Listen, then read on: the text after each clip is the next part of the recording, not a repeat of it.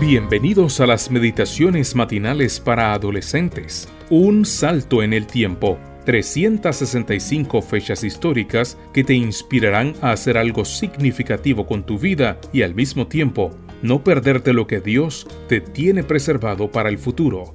Escritas por Bradley Booth, en la voz de Jaciel Ordóñez. Un salto en el tiempo. El estado de la estrella solitaria. Hola, ¿qué tal? Me alegra que estés aquí una vez más. El texto bíblico para la meditación de hoy, 29 de diciembre, se encuentra en Génesis 17:7 y dice así: Yo confirmaré mi pacto contigo y con tus descendientes después de ti, de generación en generación. Este es el pacto eterno. Yo siempre seré tu Dios y el Dios de todos tus descendientes. Texas tiene una larga y colorida historia. Siempre ha sido un lugar de naturaleza exuberante y hermosos cielos abiertos.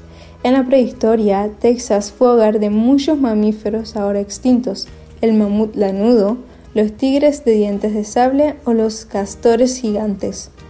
Los nativos americanos que habitaban el territorio de lo que hoy es Texas antes de la llegada de los europeos eran los apaches, los comanches, los cherokee, los choctaw, los kickapoo, los kiowa y los Wichita, entre otros.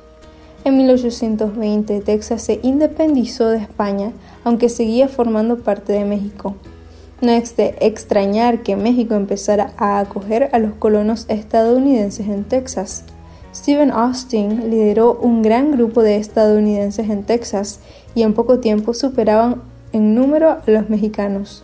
El gobierno mexicano intentó controlar a estos grupos de extranjeros, pero los colonos no tardaron en rebelarse y en 1836 Texas declaró su independencia de México.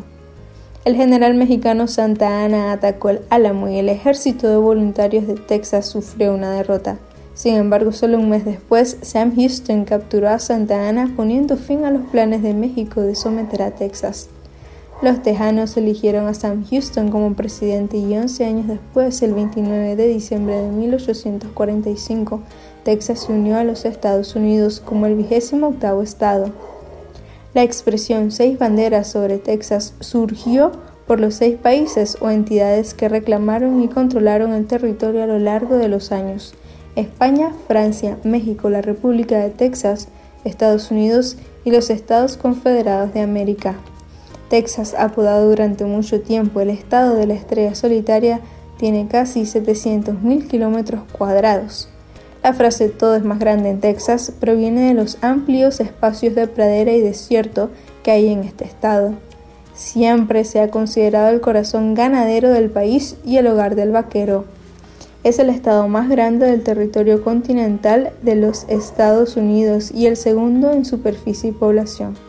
Cuando Texas entró en la Unión en 1845, aceptó acatar las leyes de los Estados Unidos de América.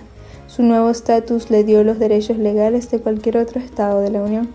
El pacto de Dios es muy parecido. Siempre seremos parte de Él porque nos ha aceptado en la unión de su familia. Somos sus hijos y la descendencia de su pacto con nuestros padres espirituales, Adán, Noé y Abraham. Que tengas un bendecido día.